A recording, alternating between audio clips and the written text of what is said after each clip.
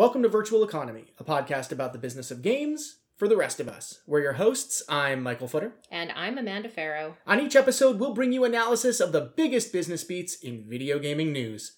This is episode 143. Microsoft and Sony stumble on subscriptions.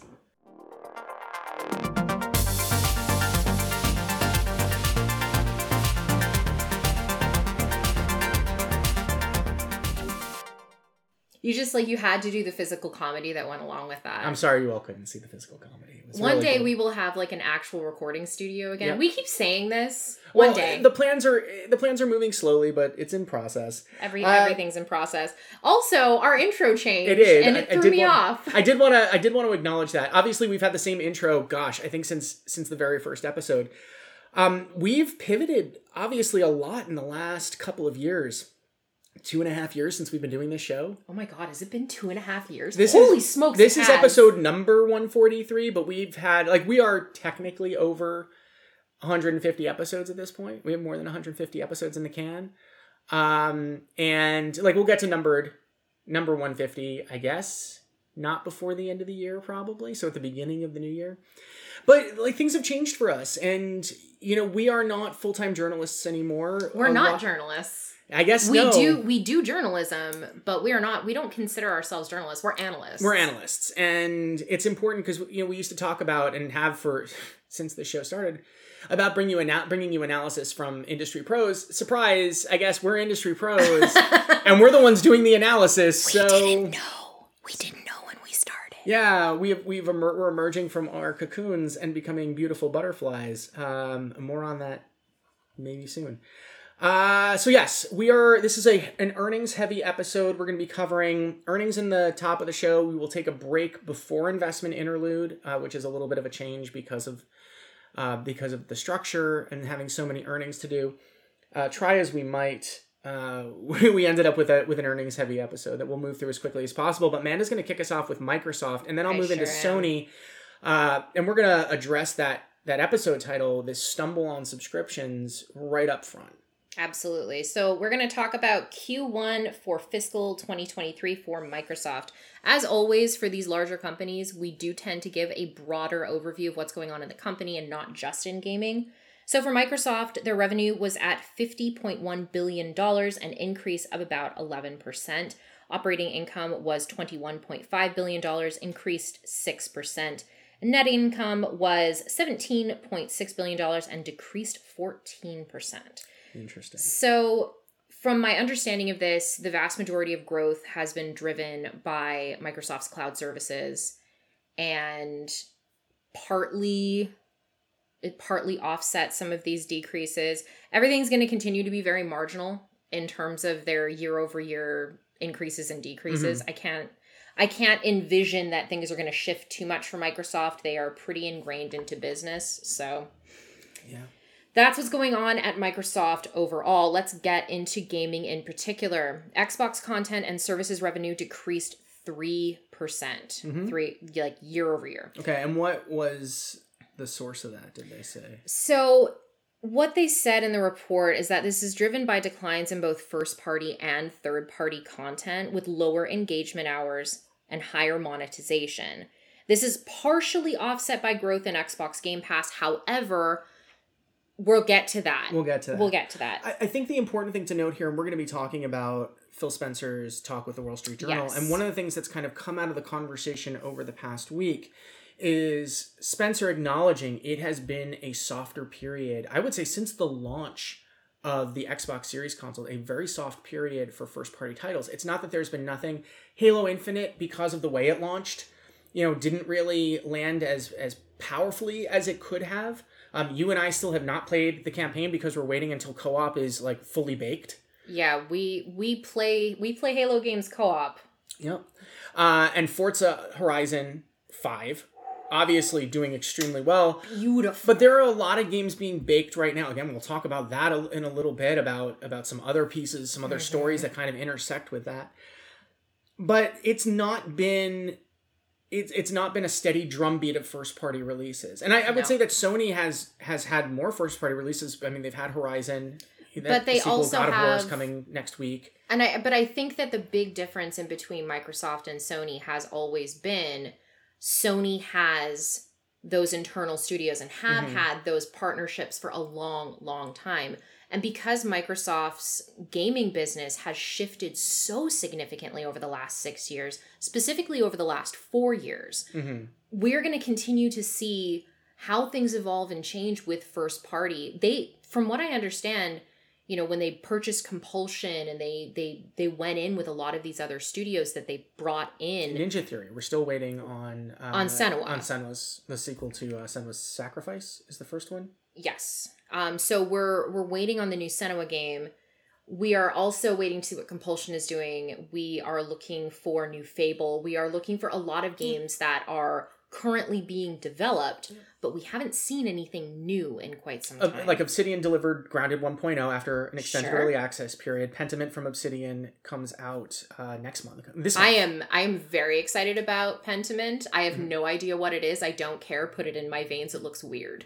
Obviously, Double Fine released Psychonauts 2. We're still waiting on... Wasteland 3 came out, but I think that was prior to series I think so, yeah. So, I mean, In Exile is where... So there are a lot of studios that have been acquired. There's a lot of projects in development. We know that Playground is working on the new Fable. We know that Perfect Dark is in development. There was that gun running game or the smuggling game, whatever that was, that showed up in kind of a teaser trailer and we haven't heard from again. So there's a lot of stuff in development right now, but COVID in particular, as we've talked about over and over on this show, has really put its thumb on, and compressed what people are able to do for obvious reasons. Yeah, working under quarantine was absolute hell, especially when it came to games. So the other portion of this in the revenue decrease, something to keep in mind, the revenue was still ahead of expectations, but it is driven by better than expected console sales, according to Amy Hood. And that's an important note because, as we've talked about over and over again, is supply driving adoption. Yeah. In this case, 100%. Demand is there. Demand is still there, but supply 100%. Is still struggling to catch up. Well, and I think that now that crypto doesn't have quite the stranglehold on GPUs and chipsets, we're going to be seeing that lighten a little more as time goes on. Gaming revenue grew slightly, so about 4%. Xbox hardware revenue was up 13%. And here's a couple of little tidbits that were from the earnings call. So this is from Satya Nadella. PC Game Pass subscriptions increased 159% year over year. And with cloud gaming, we're transforming how games are distributed, played, and viewed. More than 20 million people have used the service to stream games to date. That's great. And this one's from Amy. And in gaming, we expect revenue to decline in the low to mid-teens against a strong prior year. Comparable that included several first-party title launches, partly offset by growth in Xbox Game Pass subscribers. We expect Xbox content and services revenue to decline in the low to mid-teens. Again, looking at Halo and Forza being big drivers of that first-party content. Absolutely. And so far, we don't got a whole lot going on with first-party, as we discussed. Yep. So I want to jump into what happened with Phil Spencer's conversation with the Wall Street Journal. So the first on the chopping block that we got to talk about, because this has been the giant elephant in the room thanks to the CMA out in the UK, Call of Duty. Yes. Right?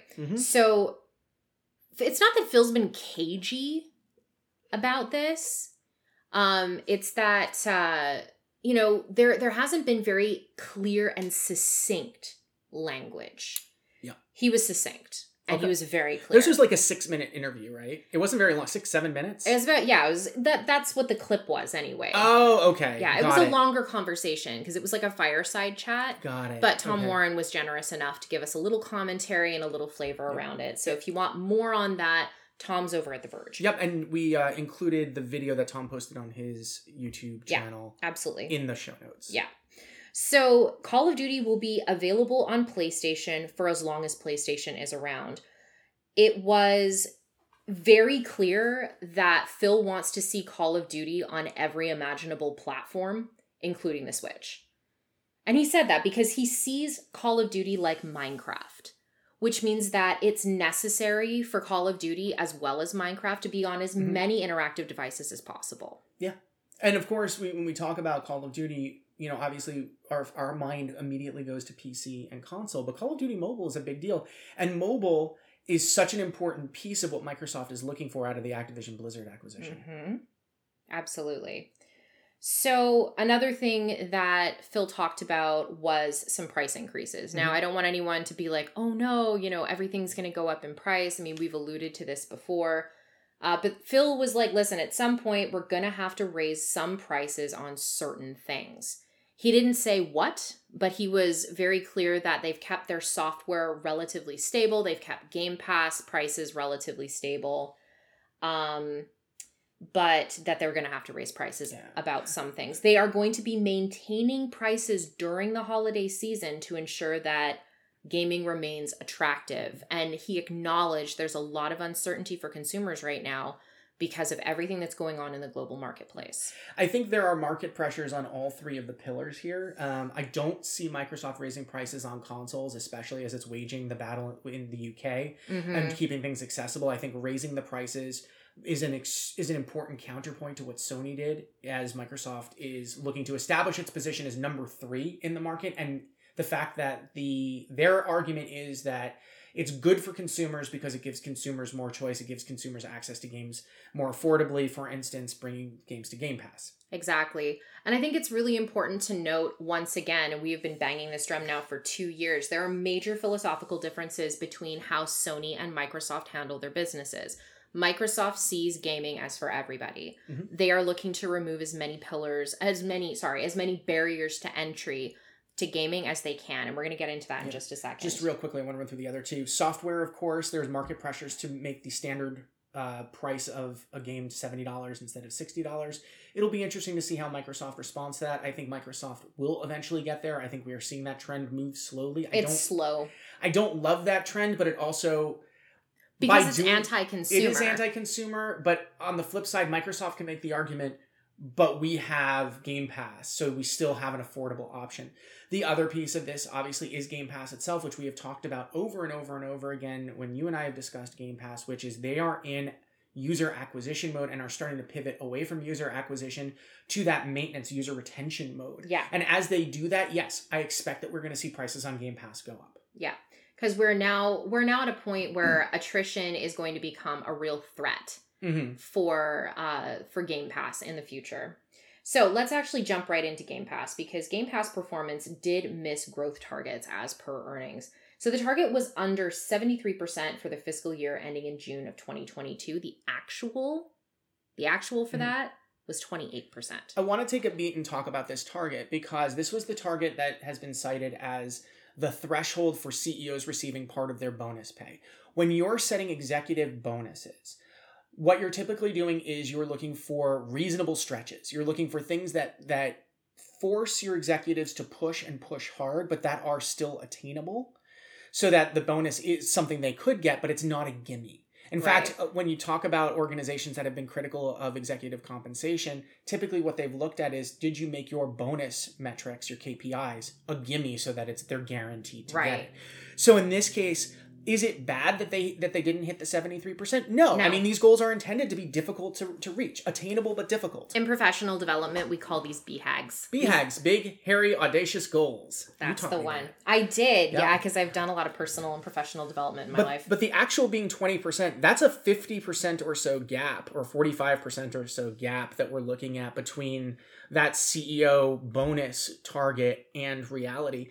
And that's why when we talked about the title here, about that stumble, where things are coming in lower than anybody would have anticipated. I mean, if they had hit 60%, it would have been, okay, they missed it by a little, but not that much. If it had been 50% still. But when you're talking about missing by 48%, that's still great growth. Double-digit growth, 28%. Double-digit growth is enormous. It is. And one of the things that we are highly critical of on this show, and honestly off of this show, is that shareholders will push and push and push to get those growth numbers above whatever threshold they deem is necessary. But at the end of the day, we are heading into a global recession, and these numbers are about to get smaller and smaller and smaller. Entertainment is a luxury. Pandemic proof, but it is not recession proof. Yeah, I think that's a great way to put it. So let's talk a little bit about, what Phil Spencer had to say about Game Pass overall. So Game Pass makes up of about 15% of overall content and service revenue. So that's like where gaming lives. That's a good amount. That's a good amount. But he did say very explicitly that he does not see that part of the pie growing. He sees the pie growing, but not the piece that belongs specifically to Xbox Game Pass. I think this is a shift in corporate messaging around Game Pass. I agree. Maybe not Phil specifically, but generally, I think what there was some anticipation around Game Pass that it was going to become a majority or at least a very significant piece of, and 15% isn't insignificant, but I'm thinking 40-50% when you talk about significant when it comes to Game Pass. There is a couple things in here that I take away. One is Game Pass continues to be important. 15%, that's huge. That's still really important. And it's still setting the tone for what a subscription program should look like. But I wonder how spend changes around Game Pass and getting games on day one, exclusive, that sort of thing. So I'm wondering how that changes.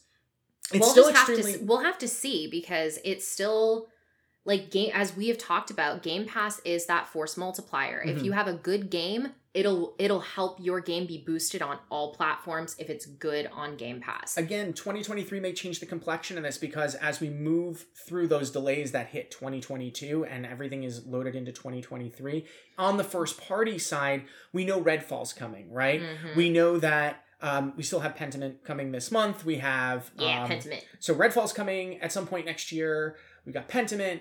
We've got other games that we know there. So who knows when Perfect Dark is going to come, and Fable, and those other games that we know that have been announced. Exactly, and games are going to be done when they're done. Right, absolutely. But the next note I find really interesting, and I do want to talk about that for a hot second. Yeah. So the little quote about, I don't think it gets bigger than that. Yeah. Yeah, that's a direct quote from what Phil was saying in the video was, I don't think it gets any bigger than 15%. That's, again, we're talking about setting expectations around this important piece of the revenue pie. Expectations are everything. And he was very clear. I don't see this piece growing, but I see the pie growing. Mm-hmm. And 15% of a bigger pie is still significant. Yep. Let's talk about PC Game Pass, because I think there is room for growth here, and I think I have thoughts. Okay. So as Satya said in the earnings call, PC Game Pass subscriptions specifically increased 159% year over year. Mm-hmm. So I think that where Phil is looking to target is going to be more on PC, because that's of huge value. If they're seeing that growth, 159% year over year, that is a big increase. If they're seeing that, then why would you not want to spend that time and spend that money on PC specifically? Here is my feeling about PC Game Pass. I love having it. I really enjoy being able to play games on day one on PC Game Pass. My issue is, and I'll use an example. I was playing Eiyuden Chronicles Rising. Mm-hmm. That is a game I played on Xbox. I played on my computer. Sure. I wanted to play on Steam Deck. Right. And because I can either use the Xbox cloud gaming integration and stream it to the Steam Deck, which works okay in our house. But if I want to play it natively on Steam Deck, I have to start over, because there's no easy way to port my saves. And there are tools out there, like I grabbed a tool from GitHub that's intended to do it, and it works for some games. Mm-hmm. But I am reluctant to spend money on Microsoft's PC Xbox store because of, Steam Deck is a motivator for me. Obviously, things have improved. You can now access the folder that has games in it.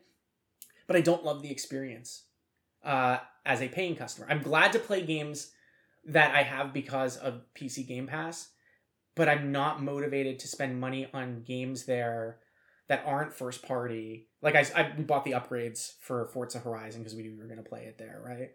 Shockingly, I've played a lot of Forza. Yeah. But if I have a choice and it's time for me to purchase a game, I'm probably not going to buy it on the PC Xbox store. Not right now. If they standardize saves so that I can easily move my saves over and have that choice, I feel locked in, and I don't like feeling locked in. It's been tough. I think one of the biggest issues we had is when we started the Ascent, right? Uh-huh. And we're trying to, we're trying to figure that out, right? Yep. Yeah, that's some interesting stuff going on with PC Game Pass. Another thing that was flagged in the conversation is that, Phil is looking towards building an Xbox mobile game store. Mm-hmm. Now, that is in a far-flung future. Mm-hmm. And mostly that kind of conversation is meant to put pressure on the two monopoly holders. They filed an amicus brief in the Epic Apple thing on behalf of Epic, didn't they? I believe so. Okay. I think it's interesting, and again, we come back to Activision Blizzard, where Call of Duty and Candy Crush and some other Diablo Immortal. I don't know what that's looking like now in terms of revenue, but there's a mobile presence there from ABK that gives Microsoft that foothold. Sure, there's definitely that, and I think that the other portion of this is being able to have Xbox games on mobile, just in general, through cloud gaming. Yeah, absolutely. So. His comment on the metaverse was so funny. It is. I had to put it in here. I'm glad you did. So Phil was asked about the metaverse, and Phil's like, it's a poorly built video game. Yeah. And that was it. And it's, I'm not a huge proponent of the metaverse as the way it's emerged now. I think the closest to that, and they're not very close at all, are Fortnite and Minecraft as the potential for what metaverse could be. Mm-hmm. I think the Meta Facebook vision of it, where everybody's got an or a Rift or a Quest attached to their head, and that's the way they access it, and they're walking down the aisles at Walmart and picking stuff off the shelves. That sucks. Nobody wants that. That's why we all do online shopping. It's not even about getting in the car. It's about just being able to search an item, have it pop up, and being able to purchase it. Yeah. It's supposed to be quick. Yeah. You get in, you get out, you move on with your life. If you're adding friction with the next version of the internet, then you don't understand why people use and like the if I want to go actually browsing and shopping, I actually do enjoy the experience of getting in my car and going out. But not to sad Walmart that's 10 minutes from our house. That is the saddest Walmart, folks. It is a thief of joy. It is so sad. I try not to go there. I go there like once a year. It is just horrifying. Thief of joy. Thief of joy. So anyway, the metaverse is a poorly built video game, according to Phil Spencer. And I'm not going to lie to you, I had a good giggle at that one. That's a good one. Because it's correct. So another thing that he touched on was like the streaming console. The Project Keystone. Project Keystone, that's right. Project Keystone is years away. Yeah. It's a number of years away. And the one thing I wanted to flag about this was that this is Microsoft continuing to walk the talk, because Phil was very clear. They want gaming to be as frictionless as humanly possible. Mm-hmm. You plug the little console into your television, it boots up, you start playing games immediately. Yeah. That's the future that he wants for gaming. Gaming for everyone. This has been 6 years of walking that talk at this point. Mm-hmm. And that's huge. That's huge. And that's a level of consistency that we don't tend to see out of anyone else in the big three. Cool. Speaking of the big three. The big three, here comes Sony. Nintendo will probably be our next show. Yeah, but Sony, doing a little bit of juxtaposition here. Again, this is, we're going to cover the company. This is for second quarter, fiscal 23. Sales were up for Sony as the whole on the whole by 16% to 2.75 trillion yen, or $18.5 billion. Operating income was up 8% to 344 billion yen, or $2.3 billion. Net income was up 24% to 264 billion yen, or $1.78 billion. So Sony, as the larger company, up significantly. Mm-hmm. For games and network services, sales were up 12% to 720.7 billion yen, or $4.85 billion. However, the segment's sales increase of 75.3 billion yen was aided by foreign exchange tailwinds of 93.9 billion yen. Now, just to do some quick math on this, 93.9 billion yen of FX is higher than the increase of 75.3 billion yen total, which means that if you normalized for currency, it seems like their sales would have actually gone down. Right. Year over year. So Sony attributes this to decreased sales of third-party games and add-on content. I'm curious how first party is doing. Now, it could be PC, because obviously along the way they've released Spider-Man, and they released Uncharted, and then they just released Sackboy, but my understanding is Sackboy is a fairly soft PC launch. not for the right market. I think that Sackboy is not the greatest fit for the PC market. You not that it's a bad game, not that there aren't people who will play it, but if you know look what at it would have been good for? Switch. Absolutely. It would have been perfect for Switch. Yep. But it depends. If it works well on Steam Deck, Yeah. But like, how many parents are going to let their kids use their Steam Deck? Yeah, exactly. So operating income was down 49% to 42.1 billion yen, or $283.4 million. Now, Mike, I hear you saying, Mike, if sales were up, why is operating income down so much? Well, increased software development costs. They recorded the expenses related to the $3.6 billion US purchase price of Bungie. But because, even though they're seeing FX tailwinds on the revenue side, on the operating income side, they have a lot of US dollar dominated costs. So all of the US studios and all of those R&D costs are in US dollars. So that means that in yen, they're seeing FX headwinds on the operating income side. So you've got expenses that are effectively in US dollars and revenue that's largely in other currencies. So in euros or yen or pounds. So it's very interesting to see this juxtaposition due to what's going on in the global economy. They also, of course, again, say lower sales of third-party games and add-on content. But Sony says it has improved the losses on hardware since the launch of PlayStation 5. That's great. Considering it's only been 2 years, that's not something they normally do 2 years out. Additionally, going back to Microsoft real quickly, I did see a headline and I read the story. There was apparently Microsoft is losing about $200 on every Xbox, which is a heavy loss leader. But again, it's about getting people into the ecosystem for things like Game Pass. So very, very interesting to see what's going on there. So lifetime shipments of the PlayStation 5 have reached 25 million, with 3.3 million selling through during the quarter. That's trailing behind PS4 now a bit. Again, this is a supply-related issue, not a demand-related issue. Sony has sold 5.7 million PS5s this fiscal year against its target of 18 million. Although we are headed into the holiday quarter. We'll see. Supply is improving. Yeah. So we'll see what happens here. I don't think this is out of the question. I think this is going to be difficult for them. It's a BHAG. It is a BHAG. Interestingly, Sony has lost 2 million PlayStation Plus subscribers year over year and 1 million since rolling out the new PlayStation Plus. Oh, hi. plans. I was one of them. Yeah, so let's talk about that real quickly. Part of when it you is needed to have a friggin' PhD to understand how to use PlayStation Plus. Their new PlayStation Plus is very difficult to understand. Additionally, they have failed to fulfill the promise of putting more PS1 and PS2 games on the service. It is really, really thin. So people at the top tier are like, what are we paying for? So they are not managing expectations well with regard to PlayStation Plus. Also, it is so confusing to remember what tier is what. It's not great. And I really wish they had named them differently. I think I can understand the logic of let's call it all PlayStation Plus, and we'll just have different tiers. They didn't test it. It's bad. They didn't test it. They didn't test it with people to find out. They didn't test it with real world people. Yeah, they didn't test it with human beings. Just Jim Ryan bots. Jim Ryan is Ultron. You see, no. And he has a lot of Ultron clones, or he's Doctor Doom and he has Doom bots. Your choice, folks. I'm fine with whichever you go with. Just let me know. Discord me.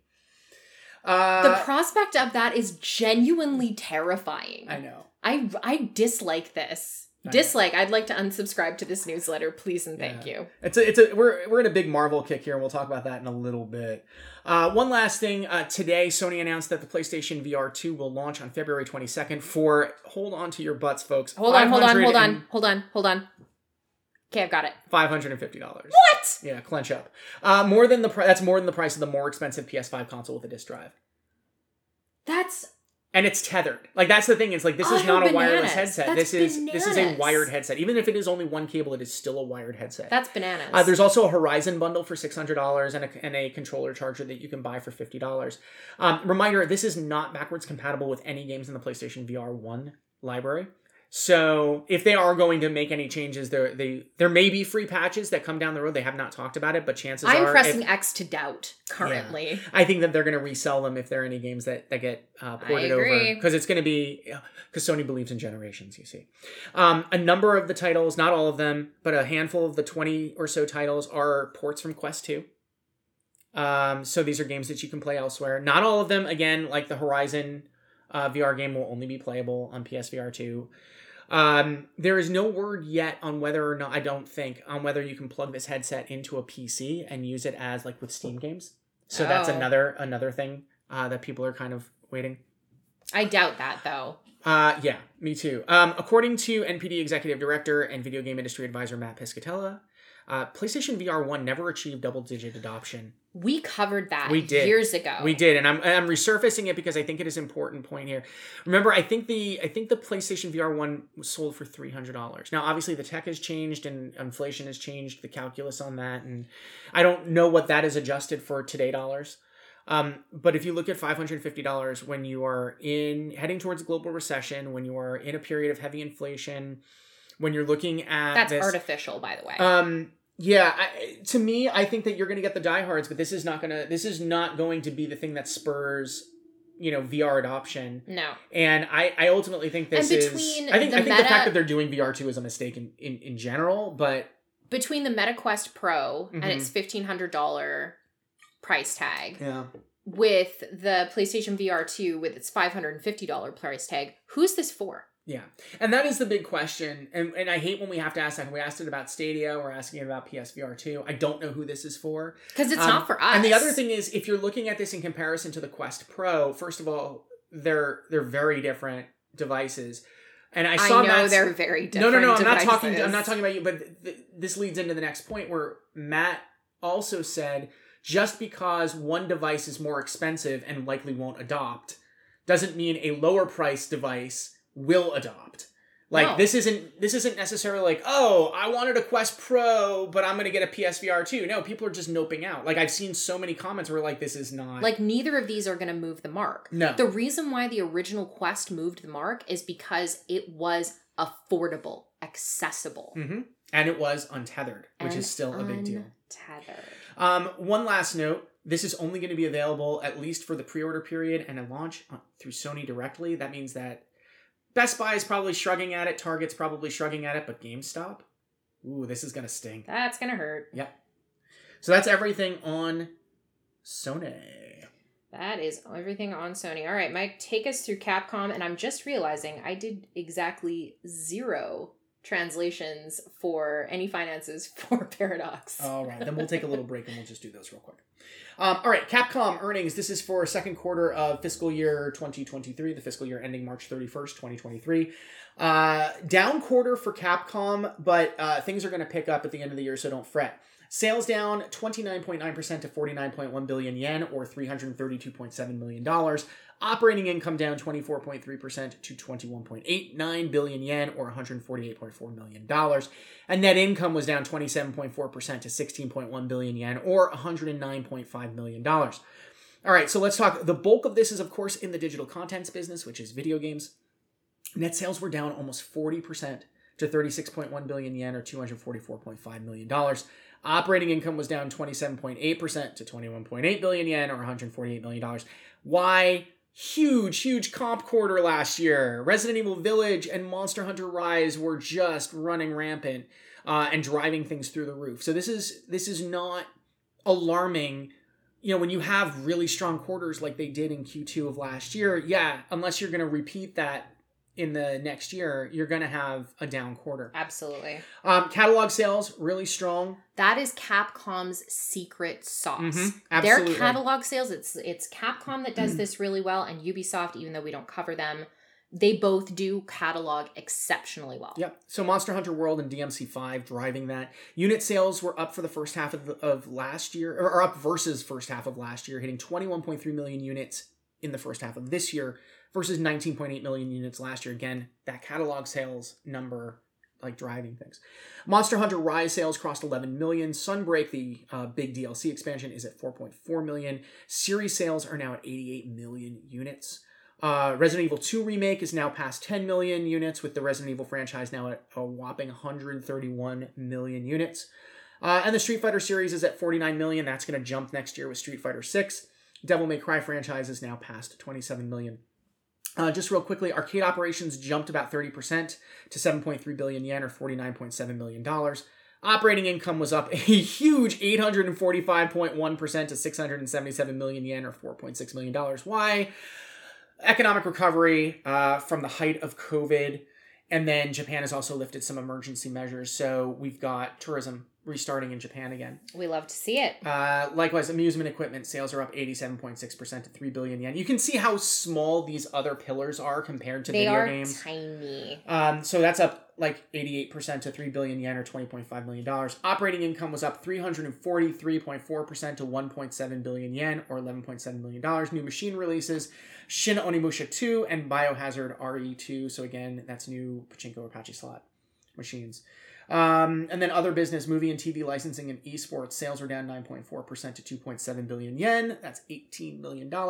Operating income was down 8.2% to 1.3 billion yen or $8.5 million. Again, this is like tiny slices of the pie compared to that whopping 49.1 billion yen of video game earnings. I'm sorry, the 7.3 billion yen of...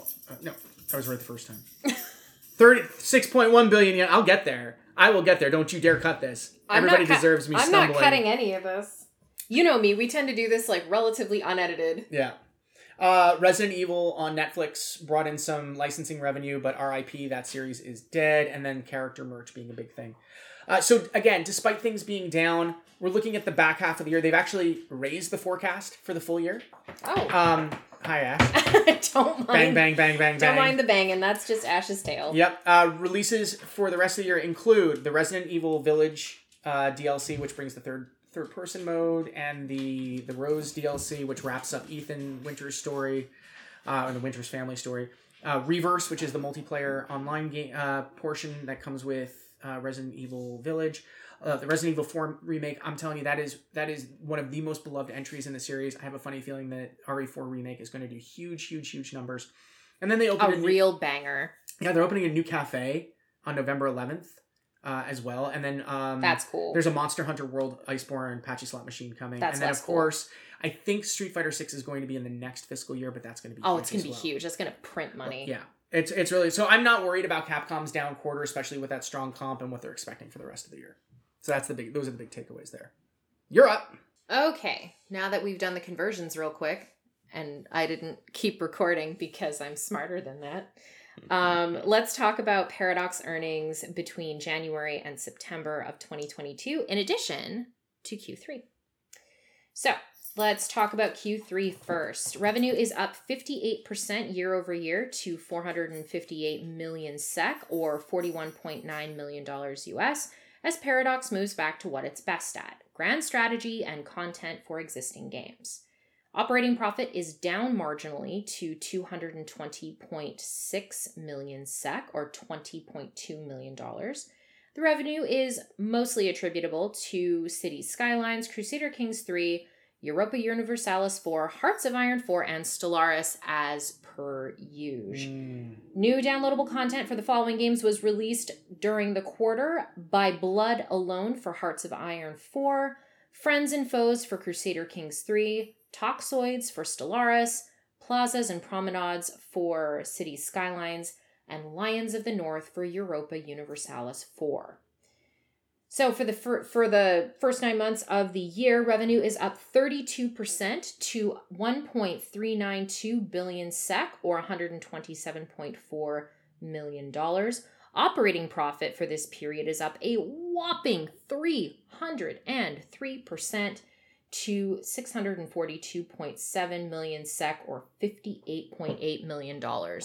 So the reason why we're seeing that operating profit where it is because they had to do a significant amount of writing down titles that they were canceling. Now, in theory, Bloodlines is not something that they are canceling, but that is a big in theory. It's worth noting that Victoria 3 launched a week ago today. So that revenue is not going to be realized in earnings reports until next quarter. Right, and James noted, because he was looking at Steam's rankings, Call of Duty knocking, so Modern Warfare 2 knocking Steam Deck off the top because it's been up there for like the entire year.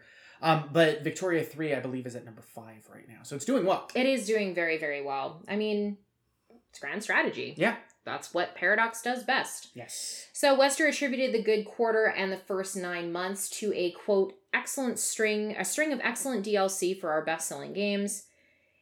And another thing worth noting is that during this quarter, they introduced Paradox Arc, which, according to Wester, publishes smaller and, for Paradox, more experimental game projects that complement the portfolio, but where the scope may be smaller, the game's audience is more niche, or its genre is outside of their core business. The first title, Across the Obelisk, was released in August, and the next title, Stardeus, was released for early access after the end of the quarter. Apparently, people are enjoying Across the Obelisk. The goal is to publish several experimental games each year and hopefully find some that can develop and grow over time. So this is kind of the in-between of what Eva was really looking to do and what Wester cares about. So if this is your first time listening to an earnings show, if you're unfamiliar with Paradox Interactive, the reason why I found it so interesting when I started covering Paradox is that former CEO Eva Lorangerud did some really interesting things with regards to building out Paradox's portfolio. Unfortunately, because of development issues, because of a number of different problems with regards to development costs and timelines and COVID, a lot of those games ended up either getting canceled, pushed back, or are in development hell. Yep. And since then, the former, now current CEO, Frederick Wester, took over and was like, listen, we have to go back to our core competencies. And I don't disagree with that, but also Paradox is boring again. Yeah. I mean, Chris Zukowski in his newsletter a number of months ago now at this point, talked about genres that do typically well because you've got a loyal genre fan base where they'll try a lot of stuff. 4X games are one and Grand Strategy is another, where people are like, they're hungry for content because those games are hard to get right and they're hard to develop. They are. So there's not a flood of them, which is why I'll use our husband again as an example. An XCOM alike comes out, he's likely going to try it because he's still chasing after that feeling of playing XCOM that he did, the new XCOM that 4X is released. And of course, obviously everyone in the house is eager to get our hands on Midnight Suns. Yes. We are all very excited about Midnight Suns. So anyway, that's what's going on with Paradox. Nothing earth-shattering. If you hear like the jingling, the dogs are coming up and saying hello. They need extra love right now. Yes. So much love. So much love. So Rex is just hanging out. So yeah, Paradox is boring. Well, I mean, good for them. It's good to be boring. It is. This is not a judgment. I mean, and we'll talk about them in a little bit, but EA is typically boring as well. And that's not a bad thing for investors because they're stable. Boring is stable. It's just not a lot of fun for us to cover. Yeah, because we don't get to be like, look at this 8-fold growth. Like, yeah, like with Nintendo that one time. All right, let's talk about Remedy. This is the first 9 months of Remedy's year. Again, so the euro and the dollar are at near parity, so I'm just going to be reporting euros. And if you're a US person, just assume I said dollars because it's the same deal. It's 1-to-1 pretty much right now. So for the quarter, revenue was up 6.8% to 7.9 million euros.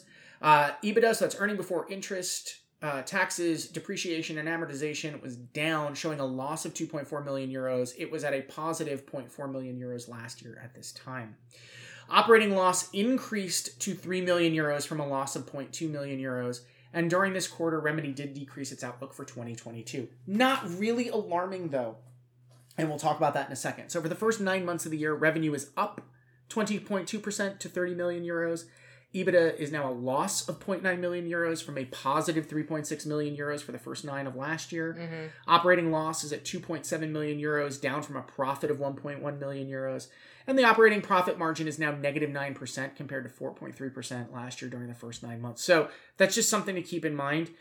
But the reason for this is there's a lot of R&D going on at Remedy right now. As there often is. Yeah, and this is the thing. When you're a smaller studio, and they are relatively small, but they're always really interesting. Look, Remedy's near and dear to my heart. I'm a huge fan of what they do. That's why they keep making it onto our earnings list. I am biased. So, obviously, Alan Wake 2 is the studio's next release. That's coming next year. A multiplayer Control game is in development, and the next main game in the Control series is in development as well. Third quarter revenue was due to income from Epic for development of Alan Wake 2. So, real quickly, that's recognized as revenue. So when you get money from a publisher, that's revenue for your studio. Yep. You are going to pay that back through recoup, which just means you're not going to be making revenue off that game until you recoup or whatever the terms of your deal are. Yep. But it's revenue that you're recognizing. It was also there was development revenue associated with the Max Payne 1 and 2 remake that they're working on with Rockstar. Yep. And Codename Condor and Alan Wake Remastered dev fees decreased, but the Switch version of Alan Wake Remastered Shadow dropped very recently. So those dev fees, I'm sure, were winding up. And there might not have been any major milestones for Codename Condor during the period, which is why in third quarter, which is why you might not have seen any revenue associated with that. So those dev fees. Sure.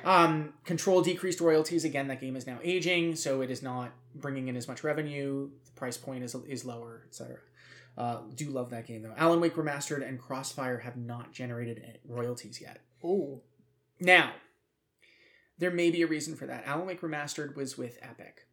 Yes. And I'm wondering if there was a guaranteed minimum involved in that, so they may have already received. That's Epic's. That tends to be the way that Epic handles things, is guaranteed minimums. Right. So it might not be classified as a royalty. So they. Yeah. So it'll be. It's interesting. I understand. So I'm not alarmed by this at this point. Condor is in the proof of concept stage, so that's pretty much prototype. Heron, which is the Control sequel, is in the concept stage. So that's pre-prototype. So they're storyboarding. They're doing their blue sky. Yeah. What do we want this to be? Vanguard, which is a free-to-play PvE co-op game that's going to be published by Tencent, is also in proof of concept, so they are prototyping that right now. Alan Wake 2, obviously, with it due next year, is in full production. I am due for an Alan Wake replay and to finally play American Nightmare. No, what we should do is we should sit down, and that should be the game we co-play. Oh, okay. I love that game. I love that game so. And also, I don't really want to play through the lumberyard by myself again. That's fine. That is scary as poops. It's very scary. It's scary poops. Yeah, it was very scary. Okay. All right, so that's Remedy. That is Remedy. Sega's up next. Sega's weird. Sega's always weird. I'm actually a little bit alarmed by Sega. Okay, well, why don't you take me through Sega, and then I'll take us through EA. Yeah, please do. So this is for the first half of fiscal 2023. Net sales are up 11.3% to 150 billion yen, or $1 billion. Now remember, same deal as with Sony. There's on the sales side, and I probably also on the operating income side, we're looking at FX tailwinds. Mm-hmm. But operating income was down 34.8% to 9.6 billion yen, or $64.4 million. And net profit was down 19.9% to 9.6 billion yen, or $64.7 million. Sega does expect to finish better than last year on sales, operating income, and ordinary income, but down nearly 25% from last year on net profit. It happens, right? It happens. One thing that stood out, though, in the narrative on the financial statements was that Sega's attributing its down quarter, especially with regard to the entertainment contents business, which is video games, amusement machines, animation, and toys, on the return to normalcy after the height of COVID. But they don't seem to focus on their lack of major titles, console supply issues, and inflation. And I feel like either they're misreading trends or they're just not laying it out. I felt like this was weird. It very much feels like they are just burying their heads in the sand, and it's like, no, everything's fine. How are you? The tough part for Sega is because again, this is the largest part of their revenue, just as we talk about over and over and over again with these companies that are multi-tiered. I look at this, and just to give you an idea, net sales for entertainment contents was 116.6 billion yen versus Patchy Slot and Pachinko Machines, which was 27.5 billion yen, and resorts, which were 5.6 billion yen, but as we've talked about during the pandemic, the resort business obviously was crushed. I look at this and I'm like, if your entertainment content business, which is again largely driven by video games, is suffering, and that was what was buoying you when your other businesses were in free fall during the pandemic, and now that's down, I start to look at this and go, you need to turn stuff around. Now, you need to make different and better strategic choices. And they have been doing a little bit of this, but I feel like everybody needs to be looking at Capcom and how Capcom has approached its catalog. Gosh, and Capcom just gets the 3 R's, baby. And look, Capcom still has, I didn't mention Wait. Mega Man Battle Network collection is coming, and I am just like, okay, no, but for real, for those that haven't listened to the show before. Are we going to talk about the 3 R's? Well, what are the 3 R's? Oh, no, that's all you. The 3 R's are remakes, remasters, and re-releases. Yes. So, and all those mean different things. If you want to talk, and this is the way we look at this, right? So, and let's use Capcom as an example. When they release, because Capcom is, as we said, masterful at the 3 R's. When we look at the Mega Man collection games, right? Those are remasters. Yes. Those are remasters. So it's remake, reboot, and remake, remaster, and re-release. Right? Or re-releases, I guess those are. Yeah. There are games that are full remakes. RE4 is a full remake. Right. Yeah. And then remasters take your core games and they do stuff to them. Exactly. But they're not full remakes. They'll modernize the control structure. Yep. They will, put better meshes and shaders and everything like that. But they're not going to redo rigs. They're not going to redo major gameplay components. It's just, we're just going to polish it up, make it look beautiful. I think, and we've talked about The Last of Us Part 1. I knew this was coming. I feel like that was billed as a remake, and I feel like it exists probably closer to a remaster. With some elements of a remake, but... I mean, that's neither here nor there. Right, but I'm just saying, like, those 3 R's drive a lot of the decision-making around catalog and around IP. So, and of course, obviously there's new games and new IP on top of that, but we're talking about existing catalog and how you approach that. Capcom has been masterful because of the way they've approached Resident Evil with the remakes, the way they've approached their catalog, like the Mega Man games. And RE Engine is a great engine for those remasters and those remakes. Yeah. They absolutely.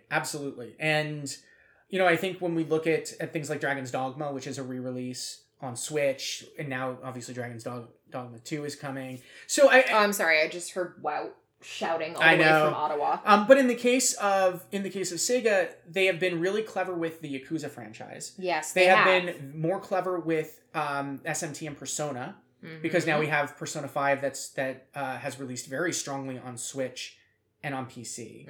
And we have P3P and P4G, which is coming to more platforms, which is great. Because there are lots of people that missed out on those games. I missed out on P3P. Oh man, I can't wait for you to play it though. But I loved, I bought the Vita just to play Persona 4 Golden. Good choices were made. So unit sales were down in the entertainment contents business by 27%. Releases this year included Soul Hackers 2, which is a new release. 2 Point Campus, a new release. 13 Sentinels for Switch, which was forgot. Which we have, by the way. I forgot that we had that. Yes. Our Switch library, I've been hoarding. No, we've been collecting. Because I think I'm worried. I'm always worried about Nintendo consoles in general. Yeah. About having, so I want to make sure we have a good Switch library. And because I love that console so much. So 13 Sentinels for Switch, Sonic Origins, and both Judgment games were re-released for PC.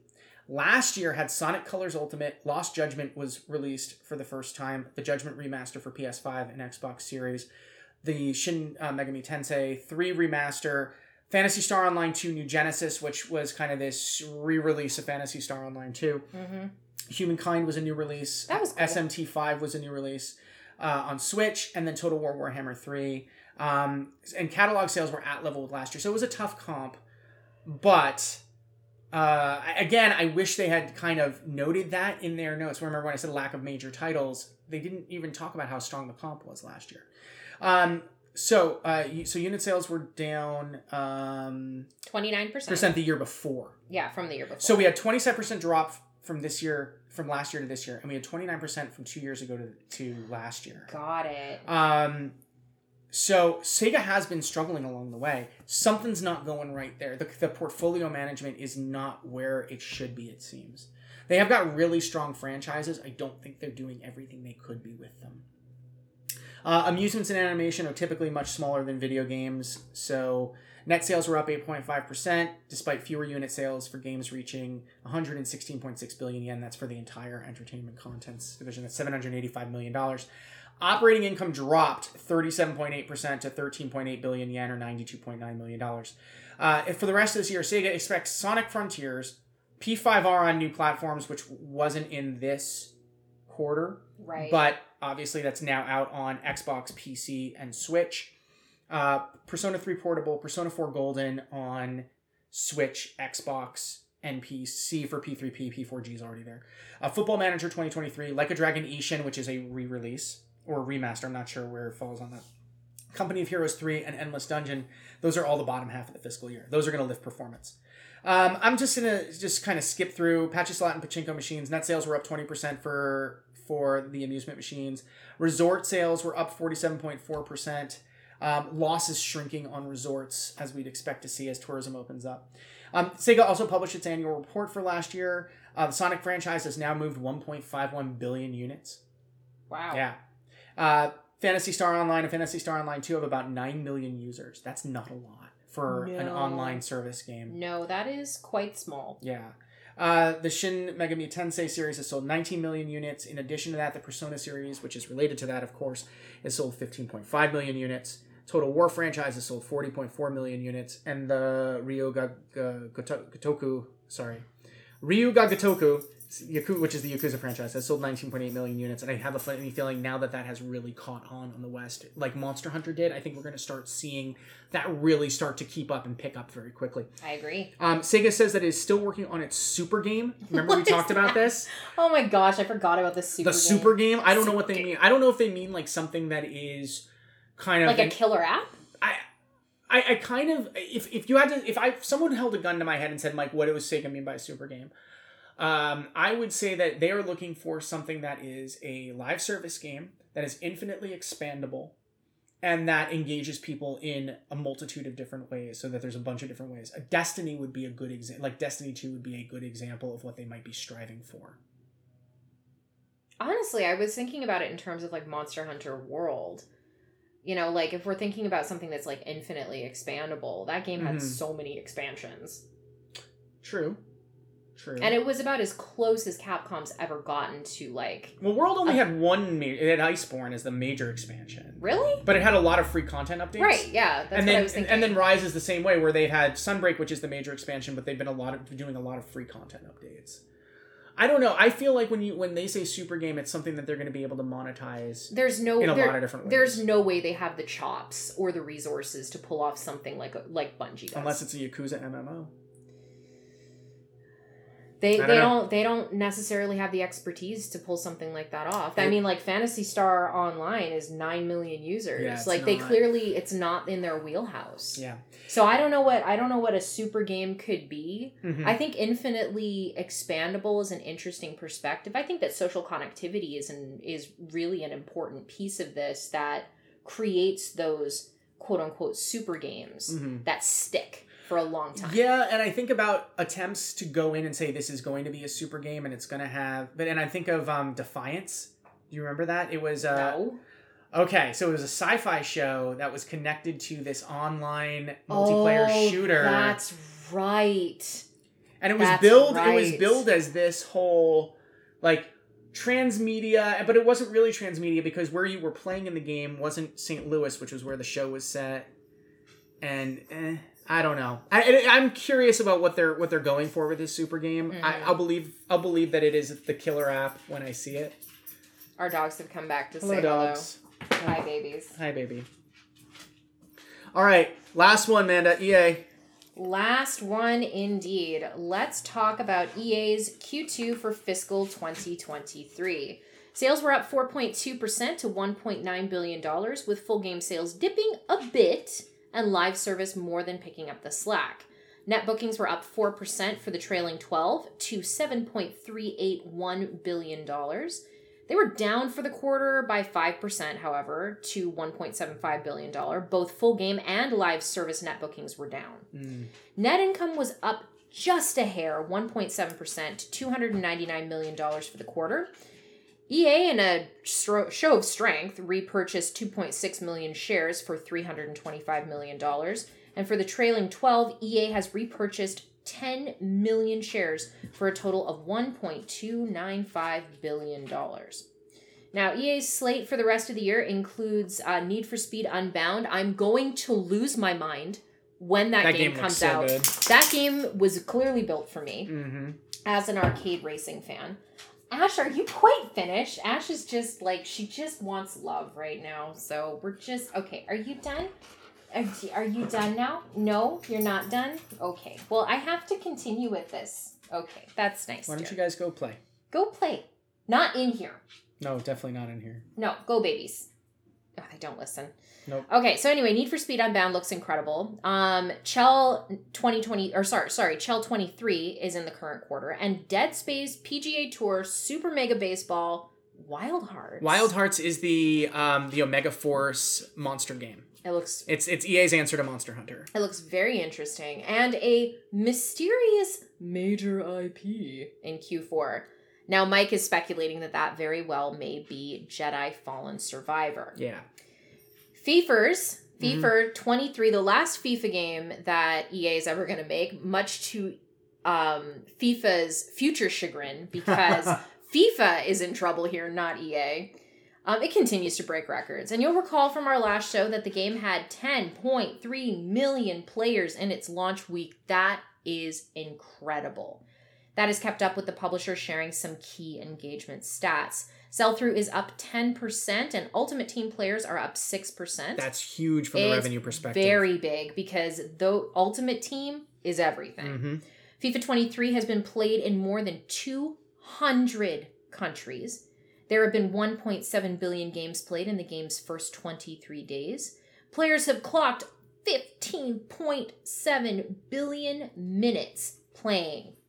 That's like 30,000 years. Yep. 30,000 years. That's a lot of time. All right, so from the business angle, there are two takeaways. First, the Ted Lasso content has been played in more than 1 million matches. I believe. Mike? Yeah. Do you believe? I believe. I smell potential. You smell potential? It's really, really cool, because I think this probably brought in a lot of players who were like, yeah, I kind of like FIFA, but I'm really interested. This is a good on-ramp. This is a huge on-ramp for them. It's brilliant. Very, very smart. It's a very smart partnership. And this is a strong final year for EA's FIFA branding, which means it's positioning itself well for the changeover to EA FC next year. Yep. So also from EA, the publisher has announced a deal with Marvel that will result in at least 3 action-adventure games, beginning with the previously announced Iron Man game from Motive Studios. I talked a little bit about this over on Engage Family Gaming's podcast last night. And every time that they're like, oh yeah, but it's going to be like, maybe it'll be like Anthem. And I'm like, don't talk about Anthem. Don't talk about it. It just breaks my heart. It does. Yeah. Every time that I hear about Anthem, I want to cry. Yeah. Because that game could have just, like, I think about the potential in that game and it makes me want to cry. Yeah. But an Iron Man game from Motive Studios might be very interesting. I'm in. A lot of, superhero games, and I'm a huge Marvel fan. They don't hit. They just don't hit. But I'm willing to, I'm hopeful. Every time I cross my fingers and hope. That's true. And Guardians of the Galaxy was fantastic. If you haven't played Guardians of the Galaxy yet from Eidos Montreal, like, definitely give it a look. Definitely spend some time with it. It's good. It's snappy dialogue. You definitely want to go there for Great the story. One of the best video game stories I have ever played. That's impressive. Yeah, absolutely. That's impressive. But you know what? Or comic book stories I've ever played. I knew exactly what you were talking about, but thank that. you for clarifying for our audience. You know what, though? We have been at this for an hour, so we're going to take a break. Virtual Economy is an F-Squared initiative, and along with pro bono business consulting for up-and-coming developers, it's a way we are working to give back to the community that has already given us so much. To find out more about F-Squared and the services we can provide, including pitch prep, media training, mock reviews, and business strategy guidance, visit our website at fsquared.biz. Okay. Alrighty. And we are back, but it's not time for quick hits yet. Nope. Instead, we're going to go jump right into investment interlude. Yes. So the Swedish game industry has published its Game Developer Index for 2022. The number of game companies grew by 15% in 2021. Oh, darn. And this is really interesting. Like, we've had our eye on Sweden for quite some time. History's got its eye on you. Revenue has increased 22% to 2.7 billion euros domestically, with 43% growth globally to 5.8 billion euros. Wow. Yeah. The Swedish game industry saw 17% domestic employment growth to nearly 8,000 people, of which 77.7% are men and 22.1% are women. They need to improve that. Yes, they do. Internationally, Swedish game companies employ 11,158 people, representing 36% growth year over year. And I'm sure a lot of that is driven by Embracer acquisitions. I would imagine so. Largest companies include, of course, Embracer, King, Mojang, Stillfront, G5 Entertainment, Paradox, Stunlock, which made V Rising, Raw Fury, Avalanche, Ubisoft Massive, Hazelight, and Fat Shark, which is about to release Darktide. Oh, Darktide. Just want to go. I just want to do the Scravens, but like in space. I know. We shall. But in That's space. family game night, right there. That's family game night. It really is.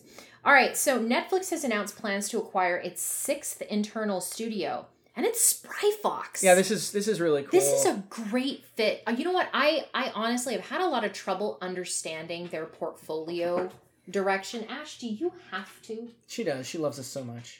No, don't like randomly eat stuff off the ground, dog. I think that's a sticker. It's probably a sticker. Don't sticker your mouth. No, that's bad. Okay, so anyway, Spryfox is a great fit for them because they're known for like very cozy, chill games like Alpha Bear and Cozy Grove, which is this creepy but lovely alternative to playing Animal Crossing. And I love that in the wake of Animal Crossing New Horizons, we got so many really cool social simulation games like Cozy Grove. Oh, I love it so much. So anyway, Cozy Grove is joining the portfolio over at Netflix. In an announcement on the studio's website, co-founder David Edery says that joining Netflix means the team will have more support for the games it already wants to make. They can also, quote, stop stressing about how our games generate profit. This is a big piece of the puzzle when it comes to indie studios, like, being purchased. Absolutely. It's huge. That's how you create stability for your team. You're not constantly pitching. You're not constantly having to worry about, like, where is our revenue coming from? How do we make sure we keep the lights on? This is good for them. I'm very excited. All existing games will remain available on their current platforms, and Cozy Grove 2 is in development, and the team is also working on a non-violent MMO. Very interesting. We love this. Yeah. It's wonderful. No terms were disclosed, but again, Netflix is facing an uphill battle as much of its audience doesn't seem to be aware or engaged with the gaming content available via the mobile app. Point B. Yeah. Point B. August. Last investment story. Frontier Developments, which is known for Elite Dangerous, Jurassic World Evolution and its sequel, and Planet Zoo, has announced the acquisition of Winnipeg-based Complex Games. Who knew? I didn't even know there were any studios in Winnipeg. It's because of all the snow. You can't see. No. Low visibility. No, it's not low visibility because the sky's gonna fall on them because there are there are no trees, there are no mountains. Listen, when I got off the plane when I was in Winnipeg, the very first time that I visited, I was like, how do they survive out here? Everything's so open. Yeah. I'm from the mountains, okay? So Complex, if you're not familiar with them, they most recently released the excellent Warhammer 40,000 Chaos Gate Demon Hunters. It's a tactical strategy game. Very published. Cool. It was published by Frontier, so they had an existing relationship. This is Frontier's first studio acquisition, and no terms were disclosed. I would be very interested to see what they do with this. Me too. I hope they make... It's a good portfolio fit, I think, given the management games that Frontier is known for. Of course, Elite Dangerous being its own thing. But if you look at Jurassic World and you look at Planet Zoo and Planet Coaster and all that stuff. Yeah. I think it's very cool. Hey, Amanda. Hey, Mike. It's time for Quick Hits. I love how he did that. I thought he was going to make me sing it there for a second, and I had a slight panic moment. Oh, but that's not how it worked out. All right. What do we got first? It's a very quick hits. Yeah, we have 2 quick hits, folks. That's it. I told you, like the bottom half of the show, this is a very top heavy show because of the earnings. We're going to let you go in probably 20 minutes, not even. Stay with us. All right, Rocksteady co-founders Sefton Hill and Jamie Walker are leaving the studio in advance of the Suicide Squad Killed the Justice League release next year. Director of production Nathan Burlow, a founding member of the studio, will become the studio's director. Production director Darius Sadagian? Yeah. Yeah, that sounds about right. Will become studio product director. Hill and Walker say that they are leaving the studio they founded in 2004 to, quote, begin a new adventure in gaming. And of course, with everything going on at Warner Brothers right now, we have our eyes. Foreboding. It is, and this is coming off of the not so great release of WB Montreal's Gotham Knights. However, everyone says that the story is great. Yes. It did not review well. Except for the story. So that's a challenge. And of course, everything that's going on at Warner Brothers with David Zaslav at the top and all of the content. He's such a problem. And all of the, literally burning content to the ground. Of course, Batgirl's never going to get released. And it's like... That's a travesty. It is a travesty. I hope someone smuggles out footage and manages to release it bootleg. The last quick hit. Marvel Snap, which 3 of us in the house are avidly playing. I'm very reluctant to introduce Gabriel to it. That's a different story. It's reportedly brought in $2 million in its first week, according to App Magic. The Apple App Store was responsible for $1.3 million of that, with Android accounting for the rest. U.S. players dumped $1.2 million into the game, with the Philippines, Korea, Australia, and Japan rounding out the top 5 territories, and it was downloaded more than 5.3 million times in its first week. This game hits. It does, and the monetization on-ramp is really smart. In fact, you get your first season pass for free, and you don't get the option to purchase a season pass, which is either $10 or $15 with the boost to get the first 10 levels or something like that, until you finish the recruit pass, which is again completely free. So very, very cool. You can still do the other season pass and not pay any money for it, because I haven't paid any money for the game yet. Oh, I definitely did the $15 because I want to. What? Yeah. Yeah. And those were quick hits. Stop looking at me like that. Okay, well, moving on. We have our labor report, which is thankfully fairly succinct this week. Normally, our labor report is quite chunky. Yeah. So, Mike, what's the first story? Creative Assembly has issued a statement after allegations of abuse and sexual misconduct surfaced against a former employee. There were rumors as some employees stepped forward on Twitter to share their stories. The company says that it has opened a whistleblower email address for former employees to reach out if they experienced abuse. Obviously, people who are still there have HR pathways to report this as well. But remember, HR is not your friend. HR is not your friend. Ever. HR is there to protect the company. Not you. Yeah. The studio, which is owned by Sega, has engaged an external partner to investigate. Oh, man. This was so sad. This story is maddening. This story made me really angry. So...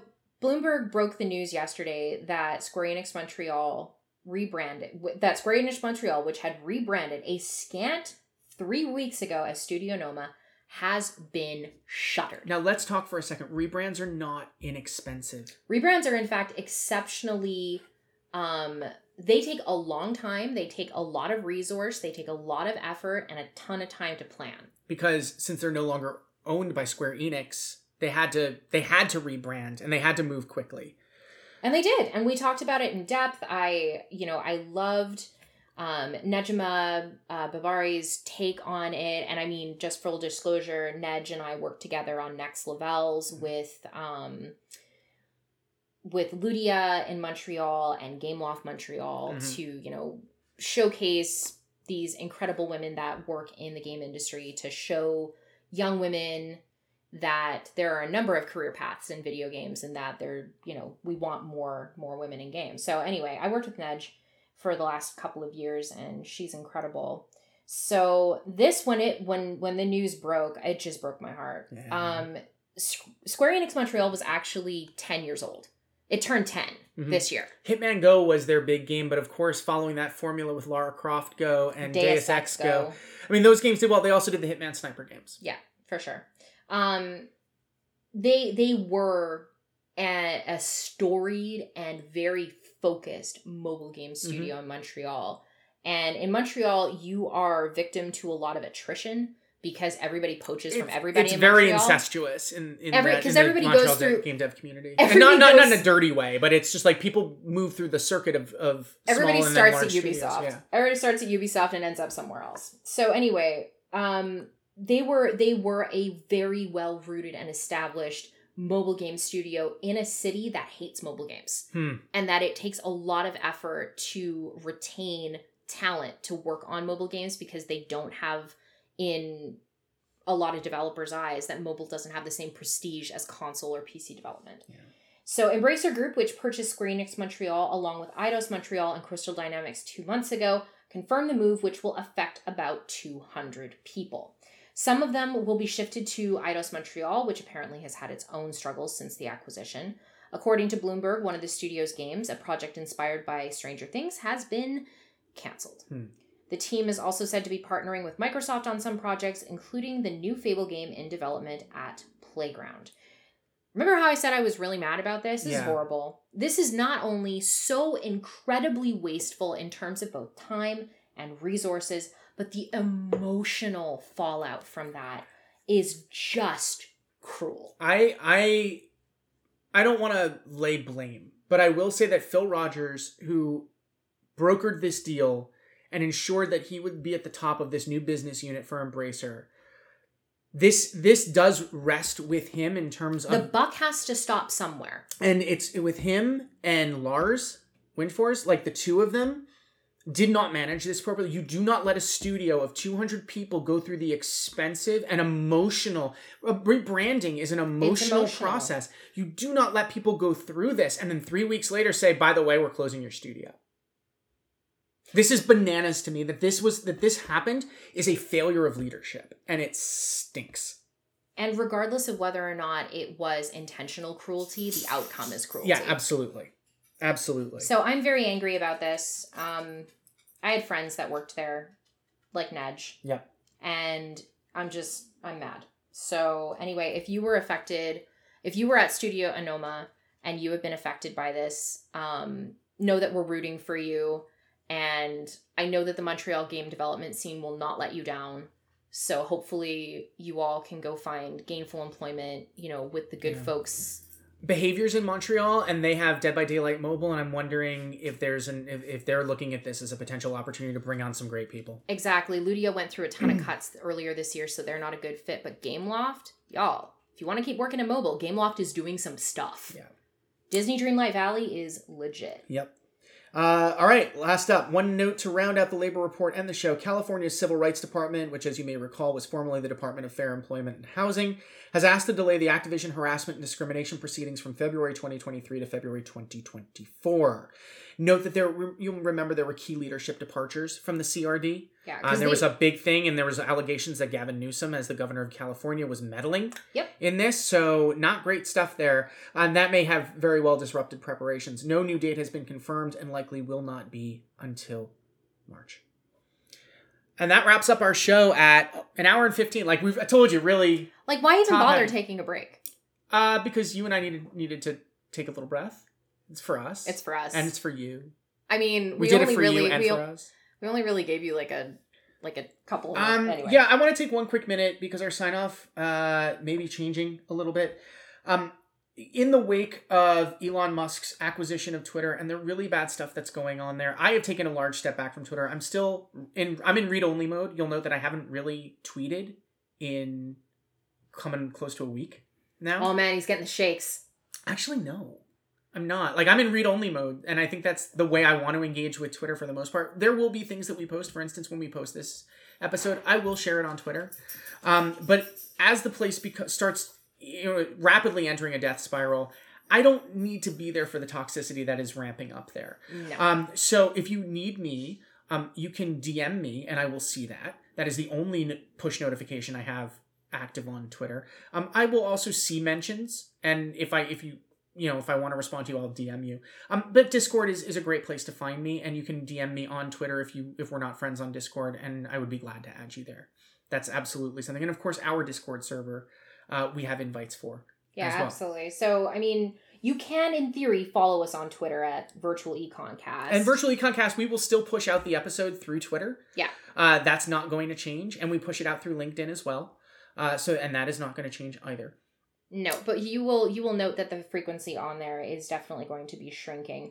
One of the better places to reach me is on Instagram, because I'm on Instagram fairly consistently. Instagram I do open a couple times a day. I'm Ready Player Mama. And I think I'm Michael S. Footer on Instagram. Oh, he's so boring. I am really boring. And then, again, DM us for our Discord names as well. If you do want to follow us on Twitter, please go ahead and do it. Who knows what happens in the future? If, obviously we won't be verified anymore because neither of us are giving Elon Musk money to keep a verification check that's no longer about verification, so he can eat my butt.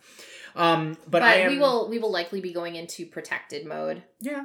I am at Futterish, Futterish. And I'm just at my name, at Amanda Farrow. One of the better places to get the cast is going to be on all major podcasting platforms. You can go through the website. The website's front page is still bloody well broken because I've had zero time to work on it. But that's virtualeconcast.com. And you can add that to if for instance you use or are going back to using an RSS feed, you can just add virtualeconcast.com. And it's there, and you'll just get the podcast notifications when they come up. Yep. But you can also find us on, like I said, all major podcasting platforms, including Spotify, iHeartRadio, Apple Podcasts, Google Play, Amazon, Stitcher, Pocket Cast. There's one more. Pocket Sand! Oh my god, Pocket Sand! Listen, if you had a good time listening to us today and you've been enjoying our analysis and the continued evolution of our show, we'd love it if you would subscribe on your platform of choice and tell us what you think. Mm-hmm. Do you enjoy the show? You should tell us. If you have questions. We want to know your questions. We love answering listener questions. You can still DM us. Again, we do see DMs. But you can also send them to podcast@fsquared.biz, or you can ask us questions via our Discord server, which we are delighted to invite you to. Absolutely. Especially as we minimize our presence on the Bird Hell site. Yeah. So yeah, that wraps up this episode in under an hour and a half, despite all those earnings. Yeah, shockingly, we came in at 120. So remember to wash your hands, stay hydrated, and be good to one another. We will see you very soon.